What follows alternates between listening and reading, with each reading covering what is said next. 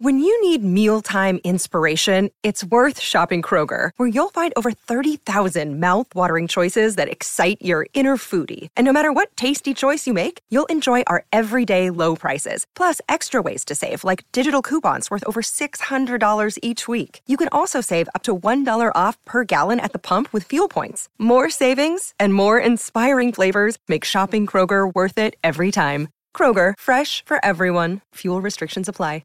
This episode is brought to you by Audible, the leading provider of audiobooks. Book Riot listeners can download a free audiobook on us and get an extended free trial of the service by going to audiblepodcast.com/bookriot.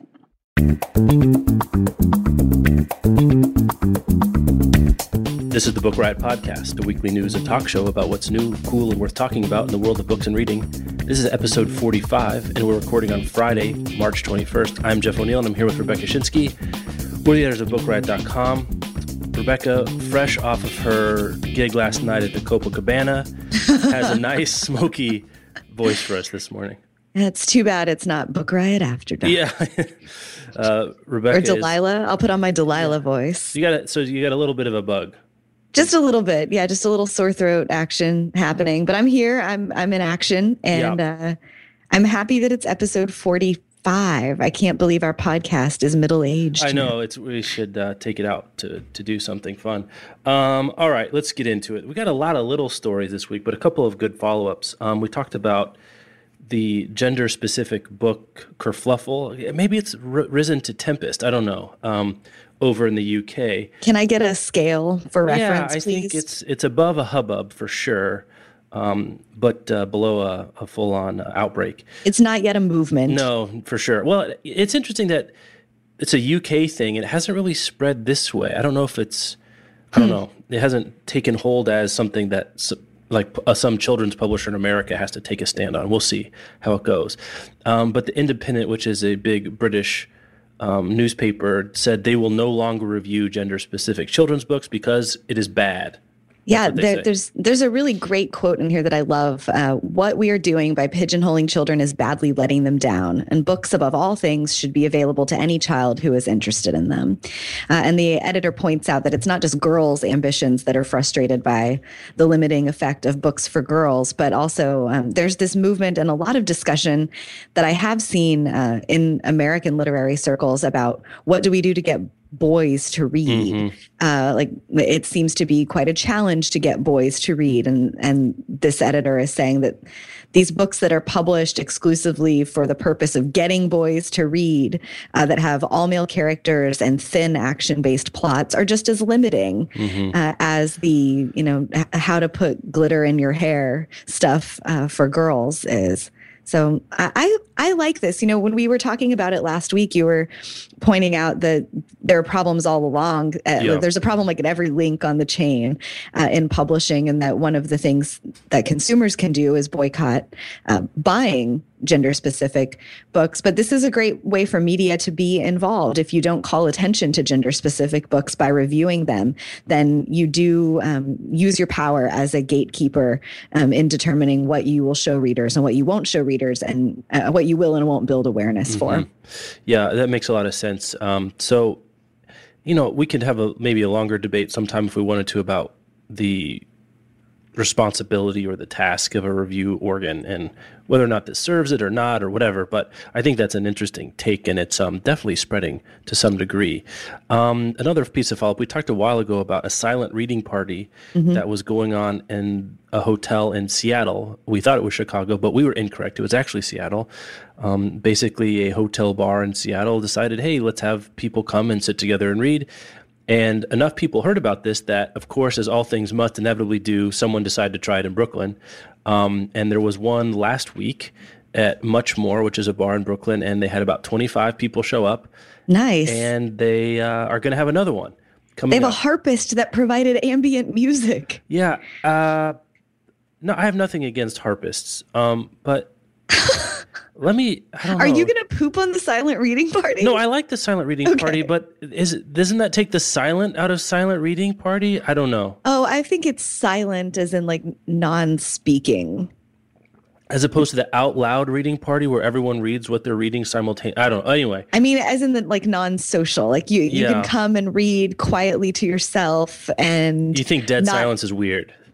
Well, I mean, I guess it depends on what your preference is. Like I kind of like music in the background while I'm reading. Yeah, I do too. I guess I do too. I would be wearing my headphones anyway, so it doesn't really matter. Yeah, plus if you're so you wouldn't have silence, you'd be wearing your headphones. Yeah, no, that's what I mean. Yeah, but it's silence that I can then choose what music I'm listening to. I think in a bar, like with a lot of people, especially, a little background music is good so that you can hear that instead of hearing like 25 people, tapping their feet and turning pages and clicking their pens and doing all of those like non-silent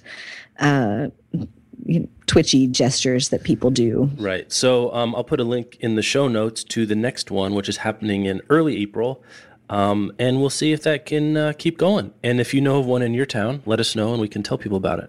Please go. I would love. I might try to go to one of these in Brooklyn. Book Riot people infiltrate silent reading party. Yeah, and just stare at people. Maybe we'll do a new issue of our Read Harder t-shirts and it'll say Read Quieter. Read Quieter. That's pretty funny. I like that. Anyway, okay, sponsor. Want to hear? Yeah, we've got a new sponsor we're excited about this week, man. We are so excited because we've been talking about them for free for months now. Yeah, I know. And finally cashing in. Oyster is our first sponsor this week. You can check them out at oysterbooks.com/bookriot. Oyster provides unlimited ebooks to you for a $9.95 a month subscription model. They were the first unlimited ebook subscription model to go to market with a Big Five publisher on board. That's HarperCollins, with the awesome chief digital officer that we've talked about and given shout outs to many times before. But Oyster is a library at your fingertips. They're creating a better way to read by giving members unlimited and instant access to an ever-growing library of books. Right now, there are over 100,000 titles. They're adding more every day, and there's everything from bestsellers to classics, science fiction, biographies, YA, romance, like you name it, it's there. In addition to HarperCollins, they've got stuff from hundreds of publishers that range from small publishers, independent publishers, to self-publishing aggregators. There are Houghton Mifflin titles, Rodale, Melville House, Other Press, Smashwords, Perseus, all kinds. Right now, Oyster is available only on iOS devices. I know you and I both we use it on our iPhones and iPads. You can use it on your iPod Touch, but Oyster for Android is coming later this year. It's a really beautifully and thoughtfully designed reading app for mobile devices. They spared no detail, and it really shows. And I know when they rolled out in the fall, you and I both felt sort of instantly like, this is the thing. UI. It's great. It just looks very hard to pick apart any problems with the actual reading experience, for sure. Yeah. You can download the app and get a free 30-day trial. Again, it's oysterbooks.com/bookriot. They have great in-app discovery and search, but also their editorial sets of related and themed titles and personalized recommendations.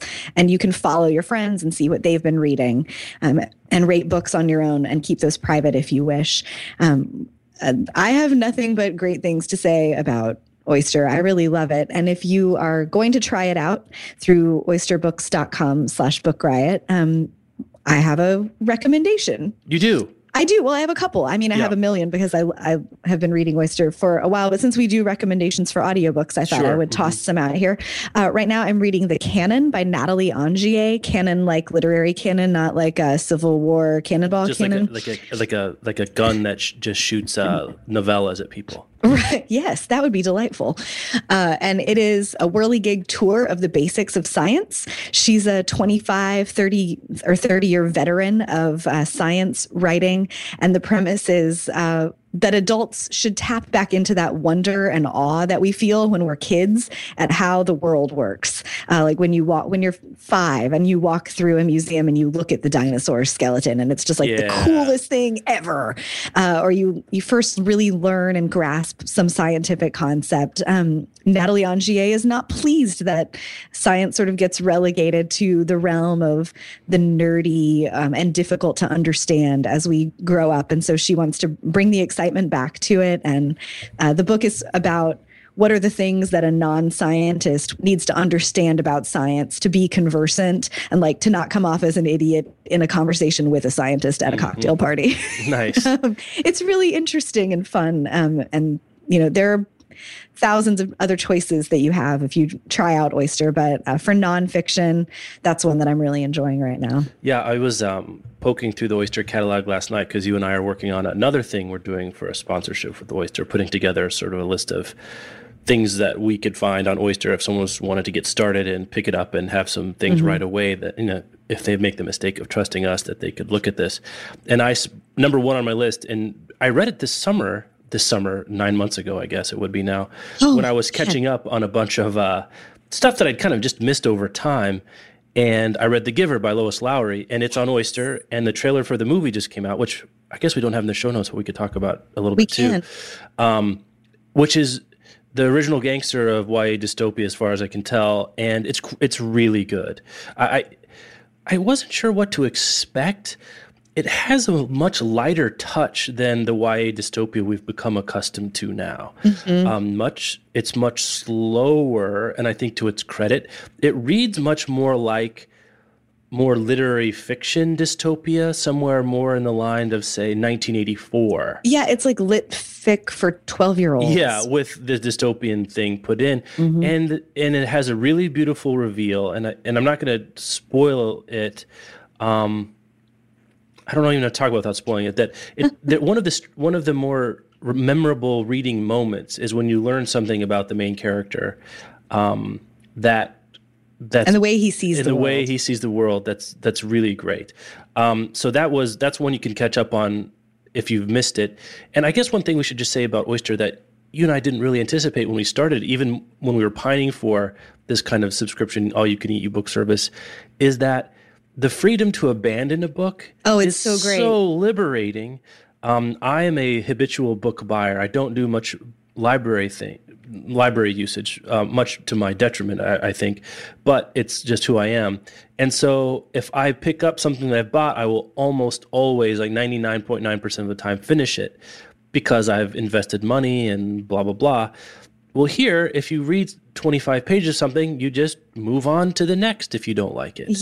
I love that too. My other favorite Oyster feature that I just hadn't thought about because I had not been reading across devices before is that it syncs across all of your devices. So you can, read in bed on your iPad and then pick up your phone while you're waiting for the class at the gym to start the next day and be in the same spot on Oyster in the book that you were reading, which that to me feels like the future. That's very nice because if you're going to sit down for a while in the evening, most of us who do iPhones and tablets will prefer our tablet, but you're out and about, you're waiting at the doctor's office, you're doing whatever where you read 5-10 minutes at a time, you can go on your phone, it syncs right there. So oysterbooks.com, Book Riot.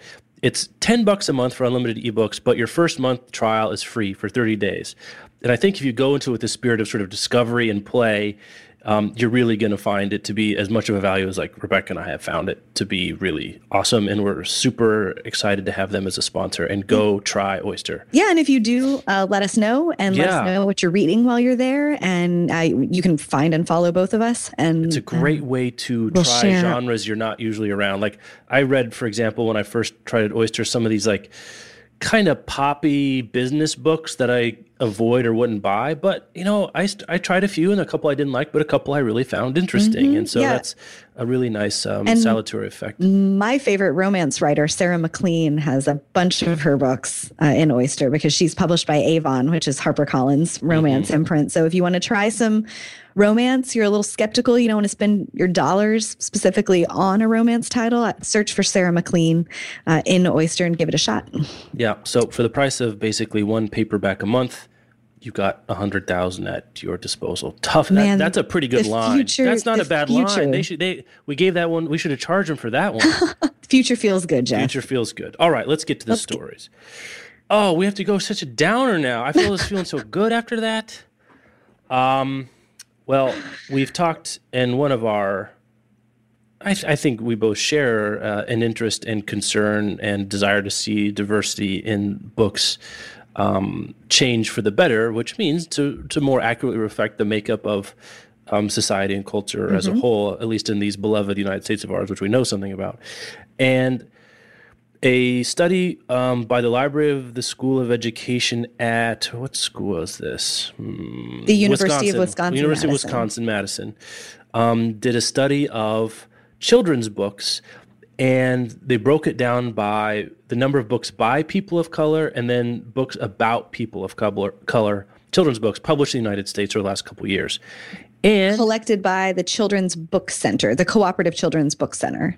Yes, right. And the numbers are... They're so bad. Just, it would be hard to find, I was thinking about this, a more depressing publishing number. Yeah. I mean, so in 1993, there were about 5,000 children's books published. The CCBC, which did the study, received about 3,200 of them. So as a data set, that's pretty good, unless there's some horrible bias in what they're getting. Of those, 67 were by Black people, which you don't have to be good at math to know that sucks.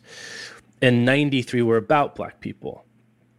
18 total, not percent, were about American Indians. Oh, these are the 2013 numbers. Yeah, 2013. This was last year. Yeah. Last year. This is not 19. I don't even know what year. I think you said 1993. I did. Well, Yeah. it's always 1993 in my head. I'm always 15. I mean, you've seen my Spotify Right. playlists. Asian Pacifics, Asian Pacific Americans, 90 by 69 about, and Latinos, 48 by 57 about. So the moral of the story being, if you're not white, yeah, you're going to have a hard time seeing yourself in children's books, finding children's books that look like you. So there were a grand total out of 3,200 books received. There were a grand total of 80, like less than 200 that were by or about people of color, and you don't even have to know exactly what the American demographics are to know that that's super bad. The number of Americans who are white hovers around in the low to mid 70% over the last couple of years. I'm really happy. Where do you want to go with this? Well, I've been thinking this week, looking at this, that I'm really glad to actually see the numbers. It's much worse than I thought. Like, I thought it would be bad. Yeah. But it's worse than I thought.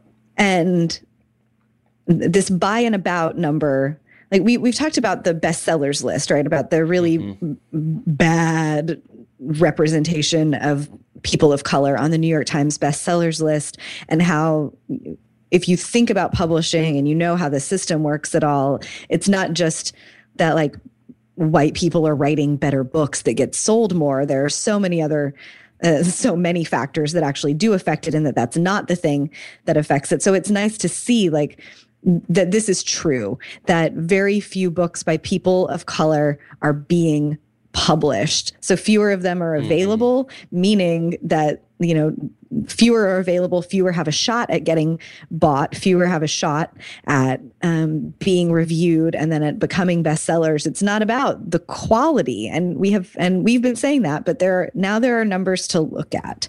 And there might be, I'm thinking about like when we talk about diversity in literature, the responses people put on our Facebook page that make us want to slap them with the band hammer. Right. Things White's like, a color too. White, well, yeah, that's that's the classic. That's our favorite. But also people say like, well, maybe Black people are just writing fewer books and trying to get fewer books published, which at this point in the system, that might be the case if people of color have learned that publishing is biased against them. You can't really fault someone for thinking, I have no shot at getting this done, because 67 books out of 3,200. Right. It's like the casino. Like if the best way to win at roulette is not to play roulette, because the odds of winning are bad. Yeah, and we talked about this some when we were looking at the VITA numbers too, of people saying, well, women just don't submit to these journals as much. Well, if what you have learned is that these journals don't publish women, right, then what's the motivation there? So this is these are hard numbers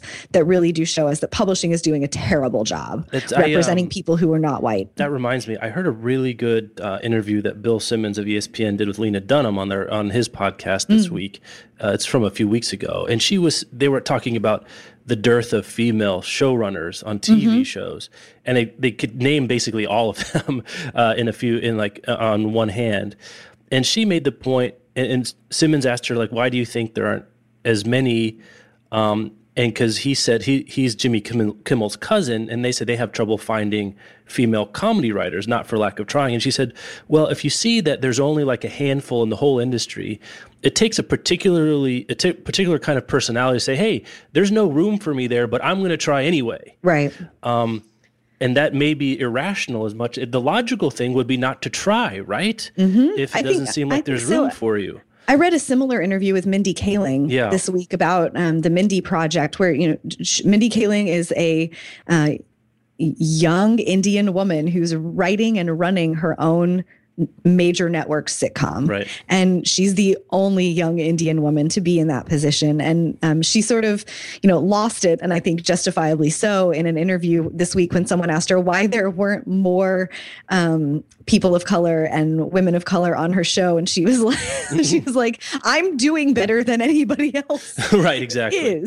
I'm the only woman who's come this far. And she talked also about the adversity that you face when you look at an industry that does not actively represent and advocate for good work by people who have the same background that you have. And you do have to be, I guess, like the Dunham interview, like a little bit insane and overconfident about, like, there's no space for me here, but I'm going to push in and do it anyway.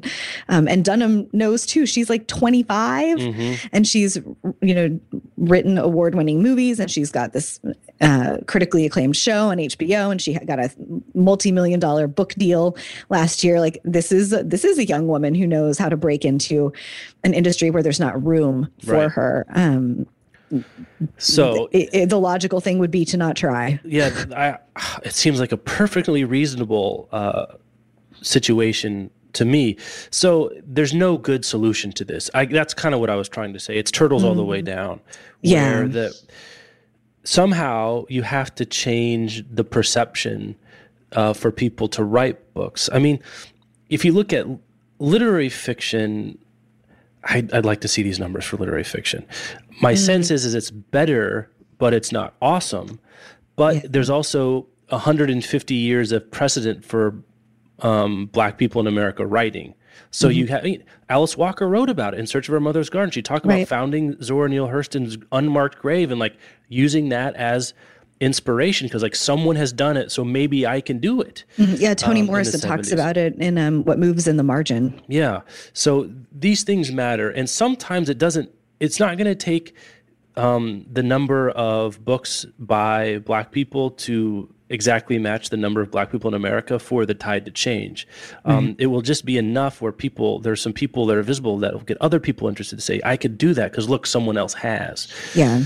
And I think it takes publishers, going out, and if you're not getting submissions from people of color, because at this point it's really logical not to try, then it's your job as an editor or a publisher to go out and find talented people of color who are writing, because there are many of them, and ask them to write you a children's book. Yeah, try make the you have to make the platform.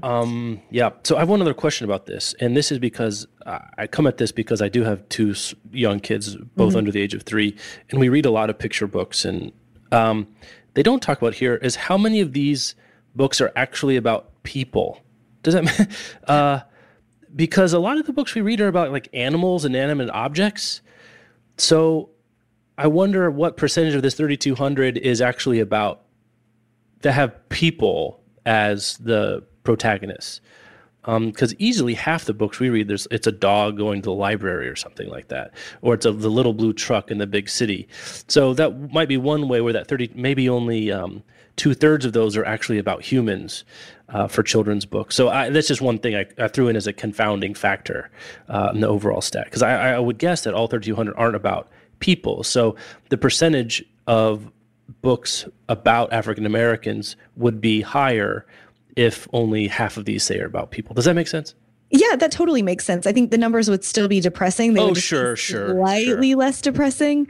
Like if maybe it would move from mortifying to just really, really bad. I don't know. Yeah. So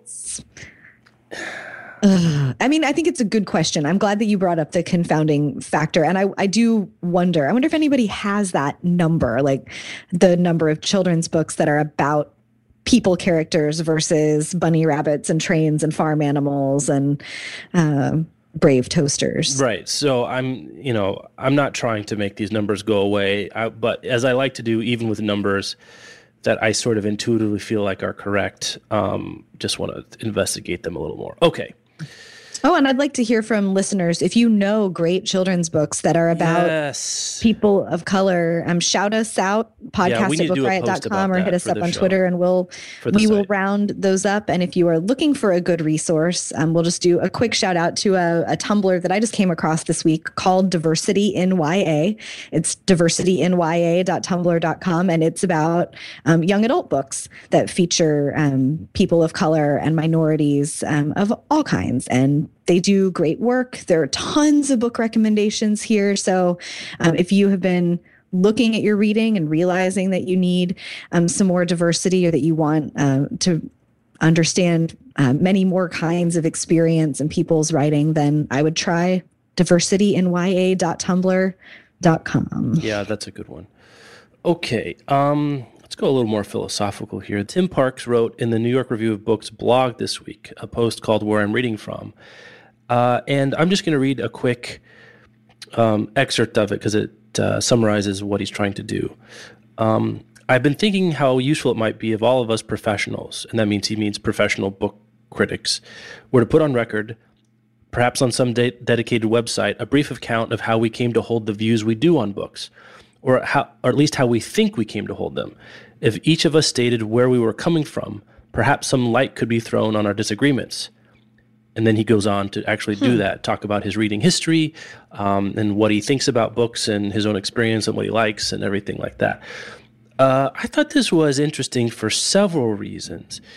The first is that an overt acknowledgement in a major influential book review about the subjectivity of reviews, which we all know, right? I mean, that's something very few people are going to argue that there's objective book reviews, and we could get into that. But I'm going to say most people who want to listen to this show know that already.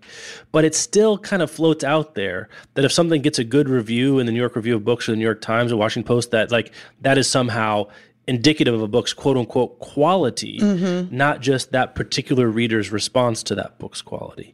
So even though we know it, the world doesn't behave as if we all know it together, if that makes sense. Right, and the world often conflates the one person's opinion in the New York Times or the New York Review of Books or wherever with the stamp of approval from the whole, giant organization. It was so often we hear and the New York Times gave this a 5-star review or whatever, but the New York Times didn't do diddly. Right. One person read the book and had thoughts on it, and particularly old school critics do like to present this objective. I read this objectively to measure its quality. But as readers, you're right. We all sense and feel that, of course, we bring our own stuff to what we're reading. We bring all of our life experiences and our biases and our preferences to the books that we read. And whether you're getting paid by a fancy publication to share your experience with the book and your perspective on it, or you're just writing about it in your Goodreads account, we're doing the same things in our evaluation of what books do. And so that's the first thing, just the acknowledgement. And then the second thing is that if somehow we put our subjectivity on display, that would be helpful. Which I don't think it's hurtful, but I don't know that it's helpful. I think this is what it looks like when the old school recognizes that there's some value in the new way of doing things, but they can't quite figure out how to do the new thing the right way. I don't think a dedicated website where critics post about where they got their reading biases right. is going to do anything but be just another like elitist literary circle jerk. But weaving in information about your subjectivity and your biases into the ways that you write about books is useful. Right. And critics being active on Twitter would be useful. Like, refer to where your bias came from while you're writing about the book. Share information about, your personality and the stuff that you're into on your social networks. And then the people who follow your work have a sense of who you are. Like, I've been less than uninterested in professional book criticism for a long time. And a large part of that, beyond just being totally bored with the snobbery, is that I don't really know anything about what it means if Michiko Kakutani gives a book an A+ review unless I know something about her and at least about the ways that she has reviewed other books and where she's come down, so I can draw some kind of line in my head between her taste and my taste, and whether a book that she reviews well is a book that I will enjoy. And so that's the reason that I'm a blogger instead. Right. I mean, that's kind of where I was going or wanted to go to some degree, is really what this guy wants is for critics and readers, I guess, to have some kind of ability to know where their intersections of tastes and experiences are, so that you can, I guess, calibrate your response to a particular review or a particular book accordingly, right? Like, it'd be kind of like an algorithm that matches you with your most similar mainstream book critic, right? Right. Like if Janet Maslin reviews a book, then some algorithm would say there's a 90% chance that I will feel similarly about it, which, I mean, it's sort of an impossible task. I think ultimately what this kind of path would do is atomize book reviewing into individual reviewers rather than people operating under the shield of some other the shield of some other publication, which I think would be all to the good. I think so too. To divorce Kakutani from the Times, and that's really just Kakutani's review. Right. And that can get whatever kinds of aura of import that we want to confer on it, but it's not the aura of the multi-$100 million business that's behind the New York Times. Yeah. Well, I'm thinking first of what is a good example from a different form of media is the New Yorker's TV reviewer, Emily Nussbaum, right? Whom we both follow on Twitter and follow her work and writing. And you get lots of her on her Twitter feed, but you also get lots of her in her reviews of the shows that she's watching and issuing professional opinions about for the New Yorker.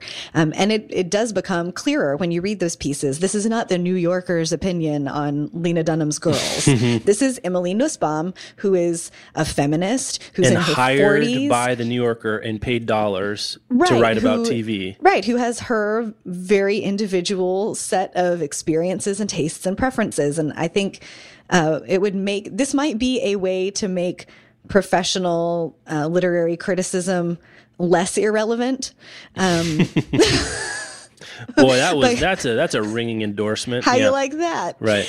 Because readers have come to it, like my experience, if we're putting our biases out there, is that this is a thing that readers already expect, because the internet has leveled the playing field and created ways for, average Joe readers to be in touch with authors, to be in touch with book reviewers, to be in touch with the bloggers whose opinions they follow. And so if you want to stay relevant, this is a thing that you do, because your readers want to know some things about you. They want to be able to draw that line between what they like and what you like. And maybe it's a flip. Maybe Janet Maslin hates a book, and that's a signal to you that you're going to love it. Or if she hates it for a specific reason, it might be that's a kind of something that you look for. Those things, they do work that way. I have a dear friend who is a bookseller who will go unnamed, and one of her coworkers, and they're equally brilliant women, but they have very different taste in books. And it basically is that situation. when one of them loves the book, it's a signal that the other one's going to hate it. And when one hates it, it's a signal that the other one's going to love it. And like, that's how they recommend books to each other. It's like, this really didn't work for me and you're going to totally love it.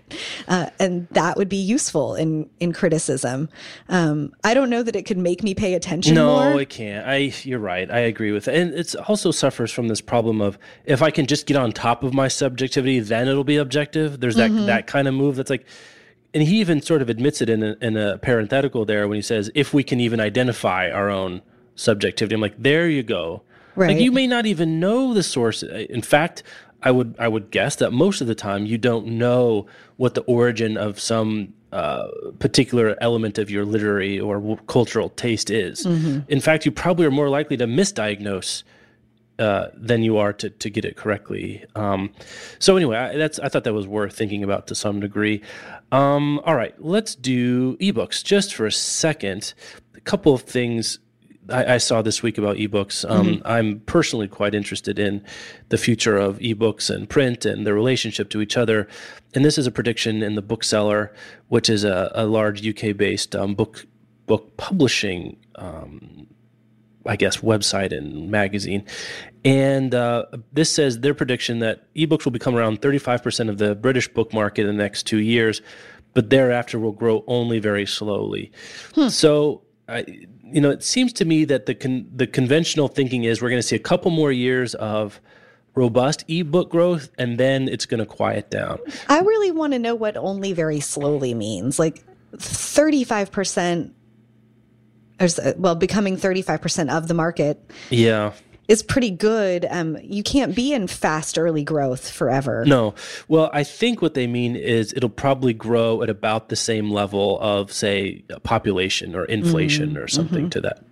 So I don't know their methodology, and I think this is just a prognostication, but I do think it represents the common current thinking, don't you? Of like, from what we're hearing people say about ebooks, like it's going to grow for a little while longer, and then after that, it's just going to kind of, not flatline, but be on a much more predictive inflationary growth curve. I don't have anything to say about that. I disagree sort of intuitively, but I don't have any evidence for it, so I'll leave that there. Yeah, I think that's a correct reading of it. And a book that we both have read and are familiar with for business growth is called Crossing the Chasm, about the curve that occurs with people adopting new things. And if you think about the normal curve, that like the first skinny tail on the left side of the curve is the early adopters, and then you move into the like juicy fat middle of that normal curve. And I think that's what we're starting to see is like we are well past the point where it's just early adopters reading ebooks.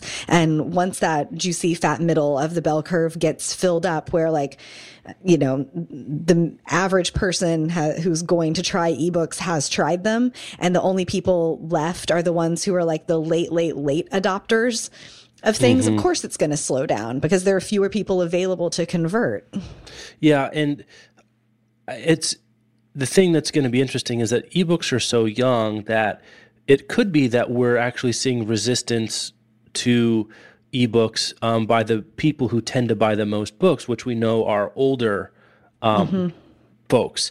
So it could be that there's maybe like a friction point, and then once that friction point goes away, I'm saying 10, 15, 20 years down the line, then it could grow even a little bit faster. So, it's hard to say, but I thought I would put that in there because that's what their conventional wisdom seems to be. Another confounding factor of the slowing of growth is this next story on Quartz, which is a new website that I've been reading recently. It's QZ.com if you're interested, and the link to this will be in the show notes. This one is a study about the availability of ebooks, digital versions for books that were published in the middle of the 20th century. Things before 1923, you can get almost everything in ebook because guess what's out of copyright and doesn't cost anybody anything. And if they charge you 99 cents, they get even that. But this says for books published after 1923, the picture's a lot different. Just 27% of the 167 bestsellers they studied that were published between 1923 and 1932 are available as ebooks.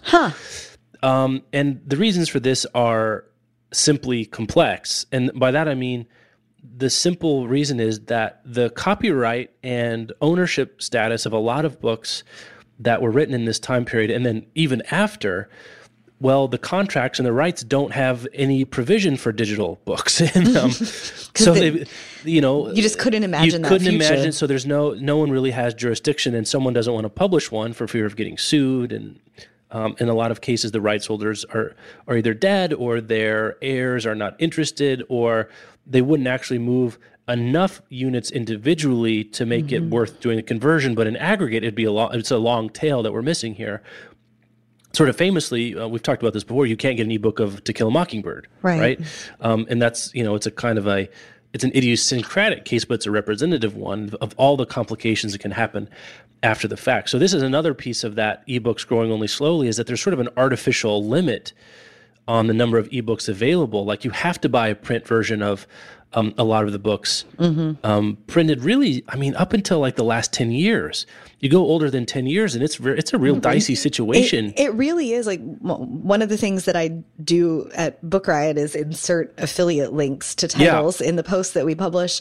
And at least once a week, there's something that I go looking for. And I'm like, what? There's not an ebook version of this? And it is a lot of the stuff, like from the even like mid 80s to early 90s has not been ebook published yet. It just sort of got lost. Like, I think that what happened was, say, like John Irving had a bunch of books out in the 70s and the 80s and the 90s, but continues to publish in the 21st century. And so when his 21st century books came out, there were ebook provisions, and people his publishers went into the backlist, and in order to support the new books, they made the backlist available digitally as well.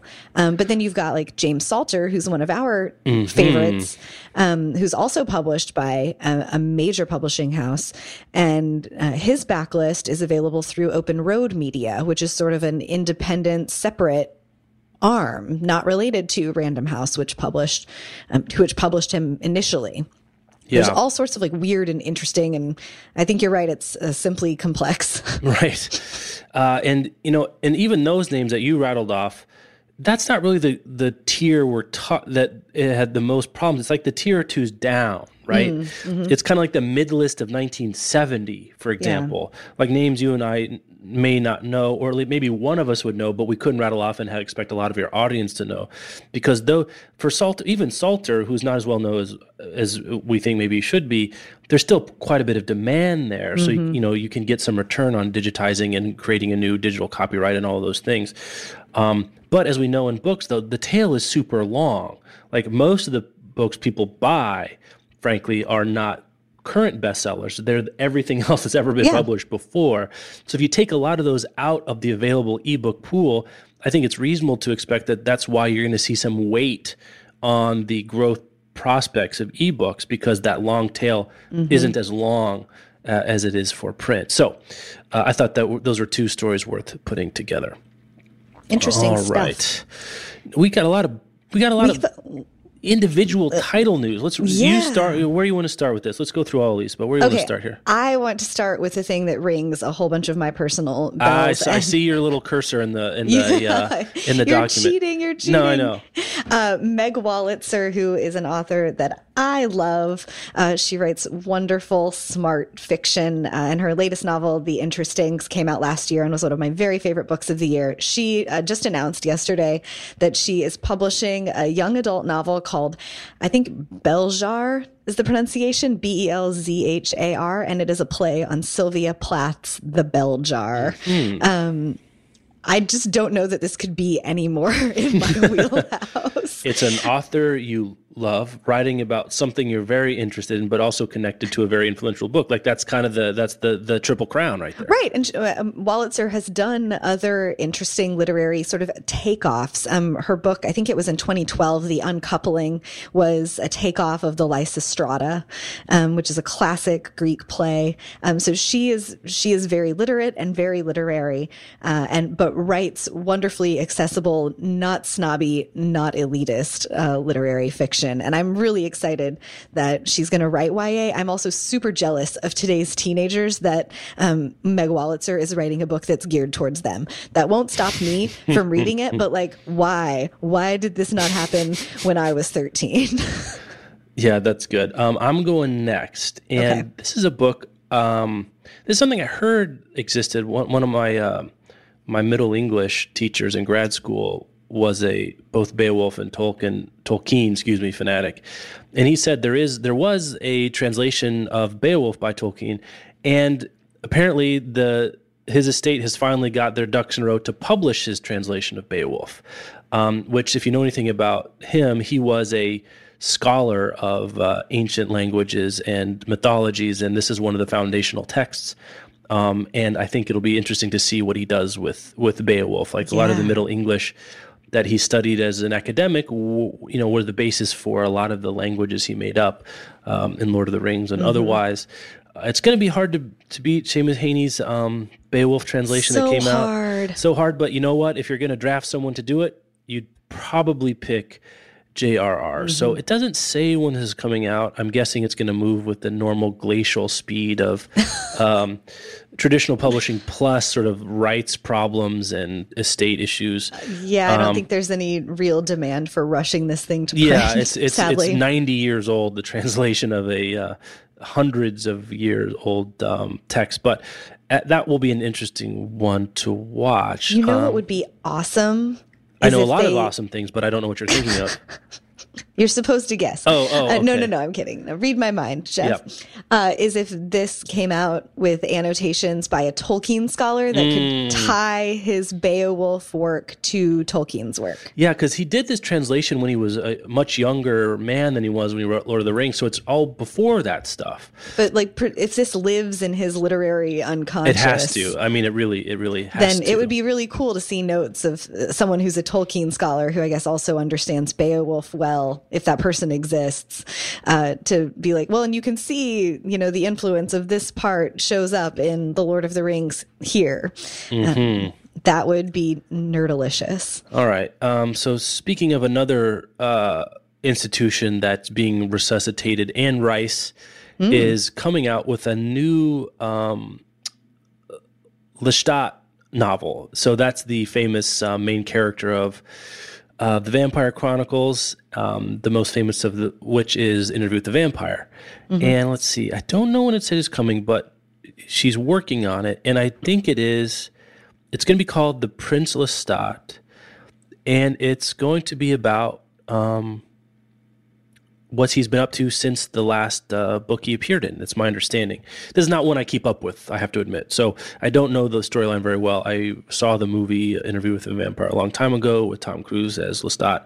But from what I saw, Anne Rice fans were super excited about this. So we're going to see this.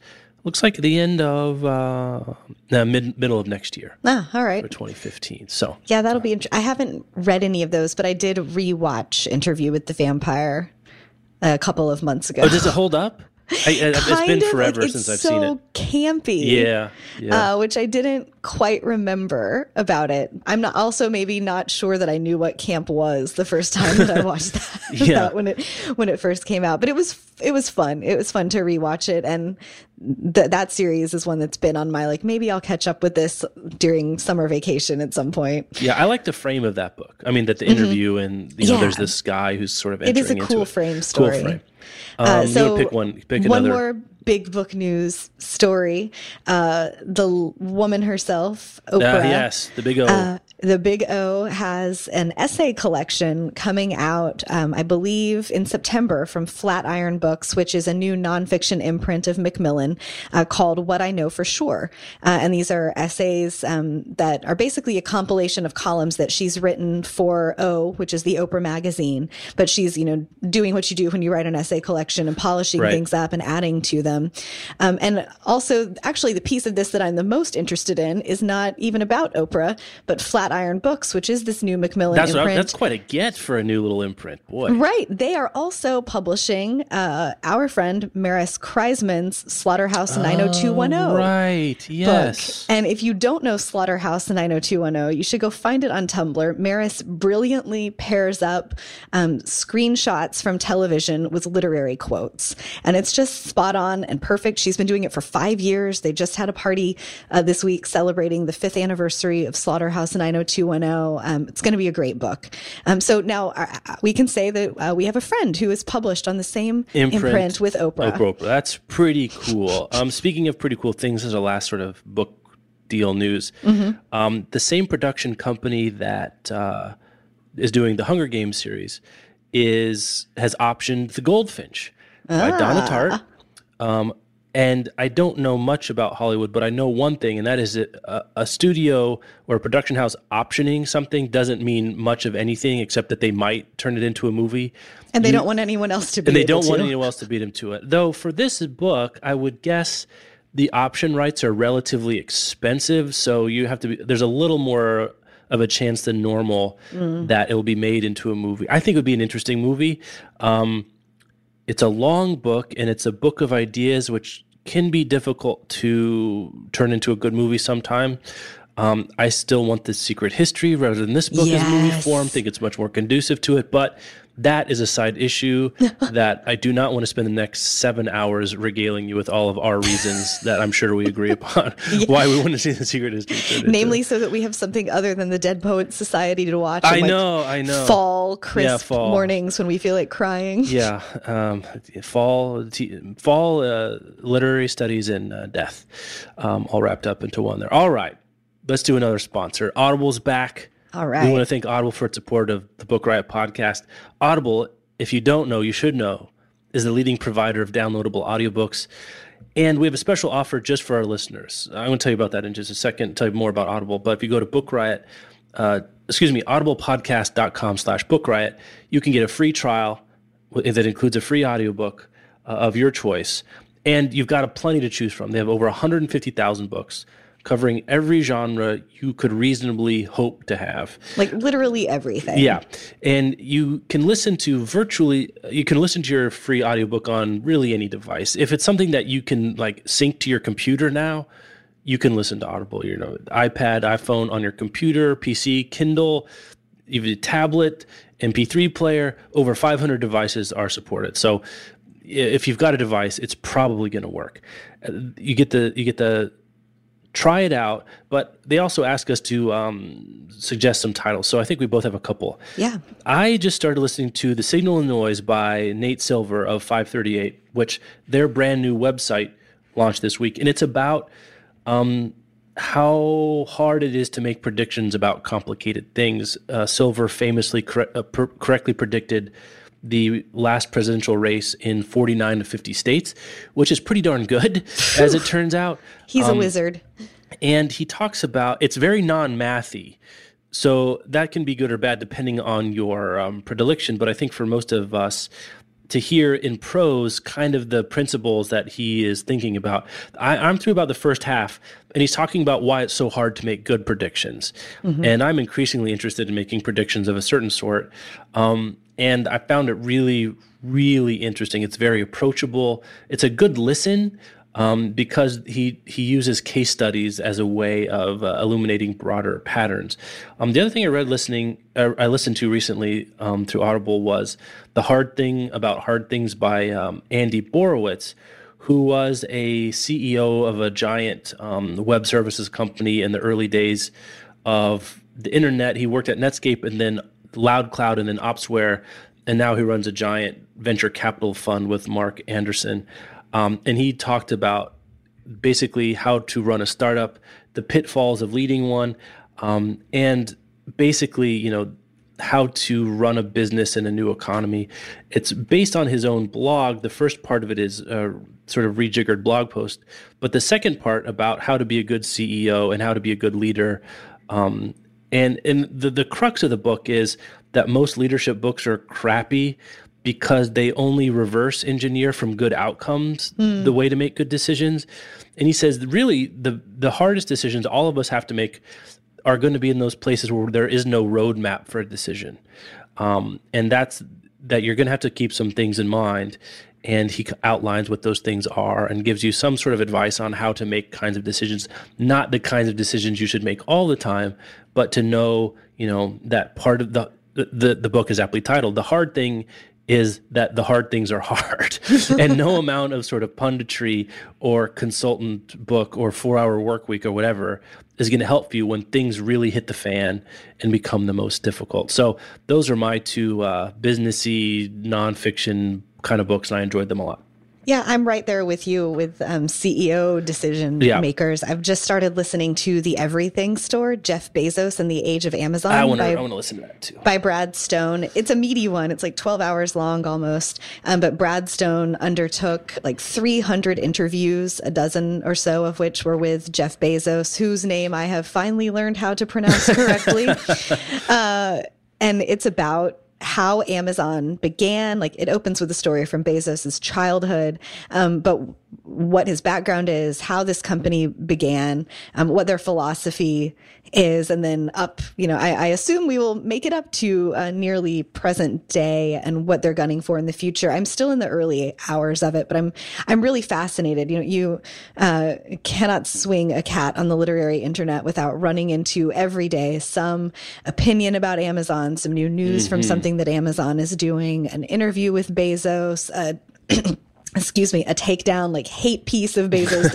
There's just so much. And so it's really fascinating to read or to hear a book written by someone who spent a lot of time and many years getting very close to the company and understanding why it functions. And it's I'm not usually a biography fan. Me either, I have to admit. Yeah, I'm the same way. But it's really interesting getting Stone's perspective and voice here. You can hear like a little bit of criticism in the way that he phrases some things. You can hear maybe some dubiousness at points, but also admiration for how intelligent Bezos can be, mixed feelings about his ruthlessness. There's just a lot of great stuff. And I think it's important, especially if you're in the industry and you are called upon to opine about Amazon. It's good to know of what you speak. Yeah. So I'm finding it really useful and fascinating. Yeah, I want to get to that one eventually too. All right, let's talk about a couple of new books and then we'll get out of here. All right, new this week.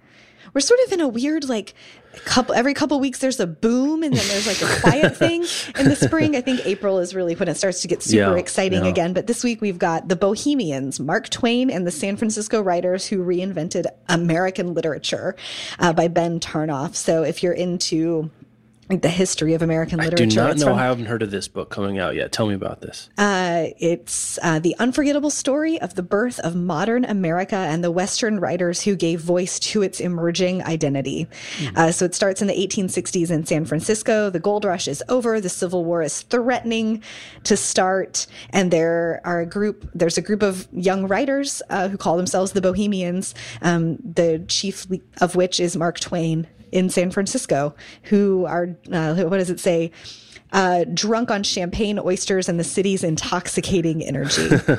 I haven't read this yet. Our colleague Rachel Cordisco included it in her 5 books to look for in March piece for Book Riot. It's a good find. It does look fascinating especially if you're into literary history. That's a literary scene I don't know much about, I have to admit. San Francisco in the 1860s. Yeah, I've never really thought about that. There's tons of books about Hemingway and the expats. Yeah, seriously. So it feels like this is a new scene. Or the Beats or the Romantics, right? In American lit, especially. A new scene. The other one is another nonfiction pick this week called The Thing with Feathers: The Surprising Lives of Birds and What They Reveal About Being Human. It's by Noah Stryker, and it's a look at birds and their connection to humanity, which might sound strange, but I've read about half of this one so far, and I really love it. Last year, I fell for When Women Were Birds by Terry Tempest Williams, and then went into her backlist, Refuge, which is about each chapter of Refuge presents a different kind of bird and meditations on that bird and how her life is connected to what she has experienced with these birds, which also I'm doing a terrible job pitching, but is a really beautiful book. I think you've got a genre kryptonite about birds in you. That's what I'm hearing right here. Well, I don't Birds know of America with Lori Moore. You got the goldfinch, true. The sparrow. Oh, I'm on a roll. you have just diagnosed a thing. That's right. I hadn't really thought about that. It felt more like going down the rabbit hole, like following from, there's birds are only sort of part of the story. And when women were birds, it's their peripheral. And then Refuge is like mostly about birds and her life is peripheral. And then this popped up in my mailbox a couple of months ago. And I was like, oh, look, another thing about birds and humans and how humans interact with birds and what birds tell us about humans. The Thing with Feathers, I assume it's taken from that famous Emily Dickinson poem, The Thing with Feathers That Perches in the Soul. Cool. Yeah, it's cool and has a cool cover too. I believe it. Like we've kind of fallen out, haven't we? Those microhistory trend, like salt and cod, and I feel like that has waned a little bit. Do you feel the same way? Like that single subject. Yeah, like the unusual nonfiction history of this everyday thing. Like, I don't know. It feels like that was like hot, and then I don't feel like I hear about as many. It was hot. I don't know. I read a great one last year called "Consider the Fork." That was like the cultural history of silverware. Maybe we're just running out of stuff. Like we've written about all the stuff you have in your house. Oh, birds are left. But I mean, it makes sense that that's one that we should think about. So that's The Thing with Feathers by Noah Stryker, and we'll have links to the show notes, which you can always find at bookriot.com/podcast, and you will see the list of the existing episodes there. We also should say, we're wrapping up here, we got a new site redesign on Book Riot this week. It's so pretty. That's really great, and we're really stoked about it. I guess that's all to say. If you haven't visited the site recently, that's a really good reason to go check out what's going on there. As always, if you've got feedback for us, you can email us at podcast@bookriot.com. You can follow me on Twitter if you'd like. I'm at Reading Ape. You can follow Rebecca on Twitter. She's at Rebecca Schinsky, SCHINSKY. As always, any reviews you'd like to be doing on iTunes especially are helpful, even just a rating if you don't want to make any of the clicking sounds on the keyboard. That's really great too.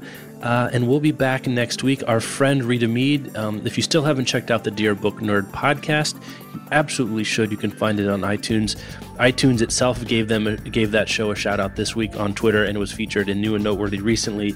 And she, alas, will be more famous than our show before too long. But it's a really good show. Her guest last time was Dan Wilber, who is a comedian and former bookseller who runs the Better Book Titles. Is it a Tumblr? I don't know. Better Book Titles was at Tumblr, and he is on a great podcast called 2 Book Minimum. Oh, yeah, that's right. That's a good one to notice, too. So I think I told the people all the things they need to know. Did I forget anything? I think so. Well, there's the one thing is that subscriptions are now open for our 3rd quarterly box. That's right. So if you're new to the show or you've just been thinking about this, but you haven't pulled the trigger yet, you can go to quarterly.co/products, and you can find Book Riot there. And for $50 once a quarter, you will get a box of books and bookish goodies that we love and think that you will love as well.